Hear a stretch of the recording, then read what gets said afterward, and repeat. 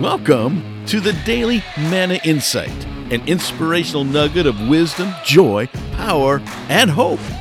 My name is Dr. Rick Cromie, and here's the good word for today. Let's talk about closed doors today.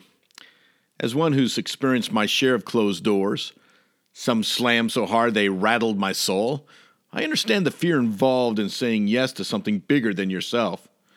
Yet there's something generous, dangerous, and glorious about living God's dream for your life. You see, my human dreams are like scratchy black and white silent film shown on a 3-inch screen. In comparison, God's dream for my life is like an IMAX-sized 3D color surround sound blockbuster movie. I think my puny dreams are big, but I can't even imagine what God is dreaming for my life. Can you? You see, maybe it's time we let go and let God dream our lives. Your life, my life. Sounds trite and cliche, but it works.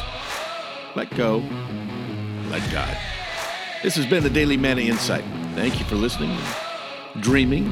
Never forget, God loves you like crazy, and He is working. If you've enjoyed this podcast, we invite you to subscribe every day to the Daily Manna Insight, www.mannasolutions.org.